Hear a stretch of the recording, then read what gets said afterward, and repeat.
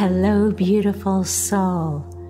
Welcome to Your Story is a Legacy show. My name is Rosanna Jackalone, and I'll be your host, your life story guide, your legacy coach, your spiritual healer, and friend.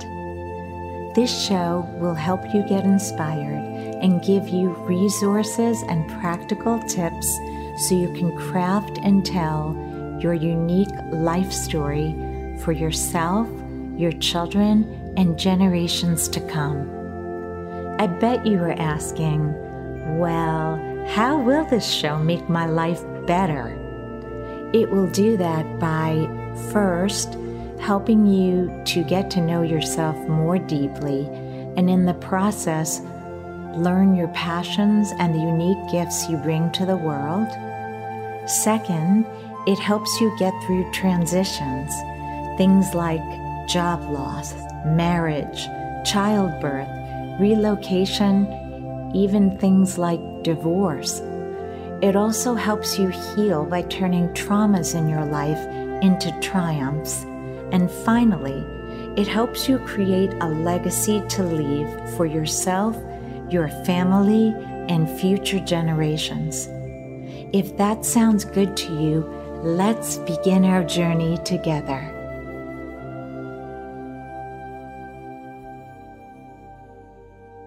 Hello, beautiful souls. I am so happy to be back after my surgery last Thursday. I had quite a bit of prayer time during recovery to think about what would be most helpful to share with you today. It seems the episodes you liked most were those dealing with the more difficult periods we face during our lives. For instance, dealing with the loss of a loved one, turning our traumas into triumph, how to go through our life transitions with grace, and surprisingly, the highest downloads came from the episode where I told you a little of my story. Here we are today, 23 episodes growing together, so I thought I would combine some of the topics you downloaded most into a multi-part testament of my life story. The good, the bad, the triumphs, the tragedies, the waiting on God, and more. I thought the more I can help make myself vulnerable with you, the more helpful I can be as you go through your walk. I want to let you know it is okay to set past ghosts free and make way for your best life, the life you were meant to have and are called to. So here goes. I will not make this episode extremely long, since I know you are all busy and like to get lost in my podcast for about 15 to 20 minutes on your drive time and before you return to your regularly scheduled day. So here goes. Today, I'm going to start with my childhood into my college years. I was born in a little town called Deer Park in New York. My parents were first-generation Italian Americans, and I had 5 siblings, 4 incredible brothers and 1 fabulous sister. We grew up rich in every way that did not cost money. We had a beautiful, close-knit family, including grandparents we adored who lived around the corner from us. We were healthy. We entertained ourselves since we had each other as best friends and built-in playmates. We went to good public schools, lived in a safe neighborhood, and for me, I had God early on as a foundational part of my life. This simple life was everything to me. There was so much happiness, family time filled with an abundance of love, sharing, and lots of laughter.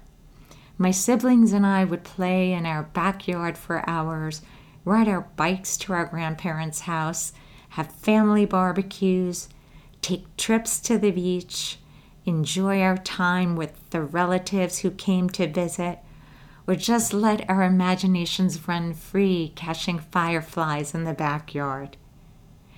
It sounds idyllic, doesn't it? Well, that part was. Then there was the really difficult and scary part. Our dad had PTSD. They just didn't call it that at the time. He was a proud Korean veteran serving our country and had come back from the war a different man. We had to get used to the craziness that surrounded the mental illness and all the abusive behaviors that came from it, making our home life feel unsafe. As children, we are so impressionable. We not only sense what we experience, but also the energy of the environment in which we live. So for us, it meant as much as we loved our home, we knew we had to escape this environment as often as we could. For myself and my middle brother, John, we're the two middle children, we actually planned our escape from the time we were children. I was 4, he was 6. We would drive our little matchbox cars with our imaginary characters named Debbie and Gary, respectively, to our imaginary homes in Manhattan. We even had imaginary great careers. I also had a place to reveal my feelings of worthlessness and not being enough in my diary, which I started writing in at age 6. That was my safe place to reveal all the secrets we were not allowed to talk about in our home. We were not supposed to share those things, and I would come to learn later in life the patterns of abuse are perpetuated because we suffer in silence, alone and afraid. We are unsure of our voice, the very voice we need to share these things, to bring light to the darkness in which we live. In school, I was an overachiever. You would never know anything was going on in my house. I was outgoing, excelled in all my subjects, I had lots of friends, and had many after-school activities I enjoyed. I received many accolades and awards during celebratory events which my mother proudly attended. All looked good from the outside, and I somehow believed that if I could be really good at everything, my father would love me more, and he would think I was good enough. I didn't understand the way he treated me was a sickness, and that nothing I could do would make him change. I internalized it, which led me to very low feelings of self-worth. And then one day it happened. I had gone to school after one of those times Dad had repeatedly hit me.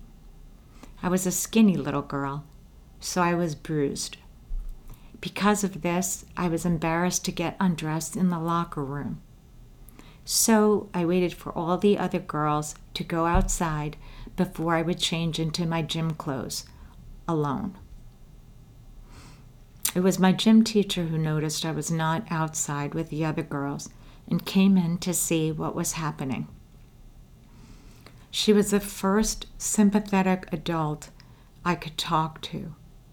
She merely asked me if I was okay, and I started crying. I could no longer hold this secret and pain any longer. I remember that day like it was yesterday. She made me feel safe, something I did not feel at home with my father in the house. She suggested that I see a school counselor. I remember I was afraid to speak to the counselor. As all victims do, we place blame on ourselves, not the aggressor. Somehow I thought if I spoke to the counselor, I would get in trouble. I was afraid that I would get punished if my parents found out. And in fear, I shut down, again keeping my secrets and shame to myself. The pattern would continue in high school. I would be an overachiever, a top honor student in my class, class president, homecoming princess. It was my way of trying to feel a sense of worth and receiving consistent positive feedback and praise, something I so desperately craved. My teachers saw something in me that I did not. They highlighted my gifts and talents, which was not something often heard from my dad. It was usually criticism and yelling. The thing I would come to learn about growing up in an abusive environment is how difficult it is to break those patterns and how much work it would take to learn to love myself and know my worth. For the most part, my siblings were all still at home, except my sister, who smartly left early to escape the environment we grew up in. My middle brother would also leave for college, and he began traveling the world. He did not return home. I went off to the same college he did, and my older sister did, but I lived in a dorm on campus. This allowed me to come home on weekends since I loved being with my family and grandparents. I took a job as a waitress at a local restaurant near campus to help pay for my student living costs. As a freshman, living away from home, it was my first taste of freedom, and I took advantage of being away from my father's overly watchful eye. I got into my first unhealthy romantic relationship. My boyfriend and I were in love with each other. Whatever you think love is at age 18. But I turned myself inside out to make sure he would always love me. I was afraid of, quote unquote, losing him, and I still had the not good enough mentality. I spent an inordinate amount of time at his house, which was my safe place to escape when I would come home from college and my dad was acting out. Of course, he and I would eventually break up. Things were the same during my sophomore year. Then came junior year. I was doing well academically. I found a calling as a resident manager, being a guide and a big sister to all the freshman women who were coming to our dorm. We had separate hallways in our dorm for college men. During that time, I met a young man who was also a resident manager that would turn out to be one of the healthiest and best relationships of my life. How it happened, I don't know, but it did. John and I met, and there was such a balance of our energies. We were very much yin and yang. We shared an intellectual curiosity and a sense of humor. Our symbiotic relationship extended to each other's families, and I remember how lucky I felt because we were both so in love and the relationship was so peaceful. We really were able to be our best selves together. Eventually, John and I would break up simply because life called us in different directions.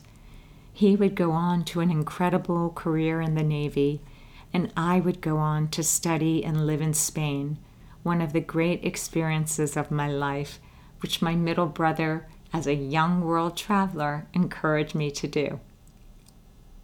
Living in Spain was so amazing since I'd always had the desire to see the world, always loved language, culture and different people and couldn't wait to go to Europe. We did not have money growing up, and the biggest trip I had taken prior to this was a road trip with my cousin and her family from New York to Florida with stops along the way. Living abroad was exciting and frightening all at once, since I lived with a Spanish family who did not speak a word of English, shared a bedroom with the grandmother, and quickly learned that this advanced placement Spanish I had taken was not at all applicable to real life, and it did not prepare you to live in a foreign country. The first month I was in Spain, I actually broke out in hives and had to go to the hospital since the academic pressures of studying with the brightest international students and living with a family with whom I had limited communication were too many new things to adapt to in a short period of time. All of it was out of my comfort zone. Over time, I would overcome my fears, since thankfully I'm not a quitter, and this became one of my treasured life experiences. When I proudly graduated with high honors, I was speaking beautiful Castilian, and I did not want to leave since I had now acclimated to this new way of life, and I loved it. Reality struck. I had to go home and started working so I could pay off all my student loans and earn money. We will end part 1 of this journey here. In our next episode, I will share my early working years with you, the birth of the first children in our family to my sister, my first home in New York City, the beginning of my world travels, the death of my soulmate, my brother, the death of my father, and my long journey in therapy. I hope you enjoyed this episode and it gives you courage to release a past fear or shame that helped shape who you are today.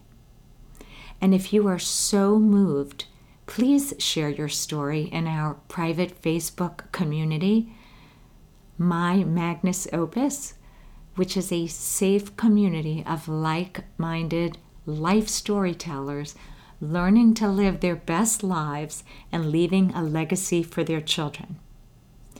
You just never know. Your story and share might be the one that touches the heart of another and gives him or her courage to address their own past. And one last thing before you go. I have some news I'm so excited to share with you. Based on needs you have expressed to me, I learned that most of you wish you could find time for simple pleasures and make time for yourself. So I've developed a special coaching program and work template to help you do that. To find out more, go to www.mymagnusopus.com and click on the coaching tab. And as a special introductory offer, I will give a 50% discount.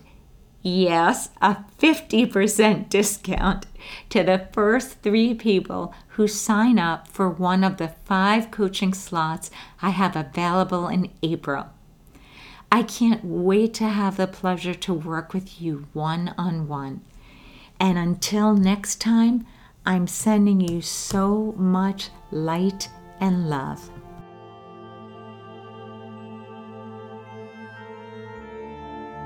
If you feel inspired by this show, I would be so grateful if you would leave a review on iTunes or subscribe to the show since I update the topics weekly. And if you feel there are others who would like this show, please take a screenshot of the show, add it to your Instagram story, and tag me at MyMagnusOpus. Also, I'd like to get to know you, so please join our email list by signing up at www.mymagnusopus.com. You can also join our private Facebook group of like-minded legacy storytellers by going to My Magnus Opus Community. Thanks so much for tuning in. May your day be full of abundance in everything you do, and keep your head up always. Until next time, I'm sending you love and light.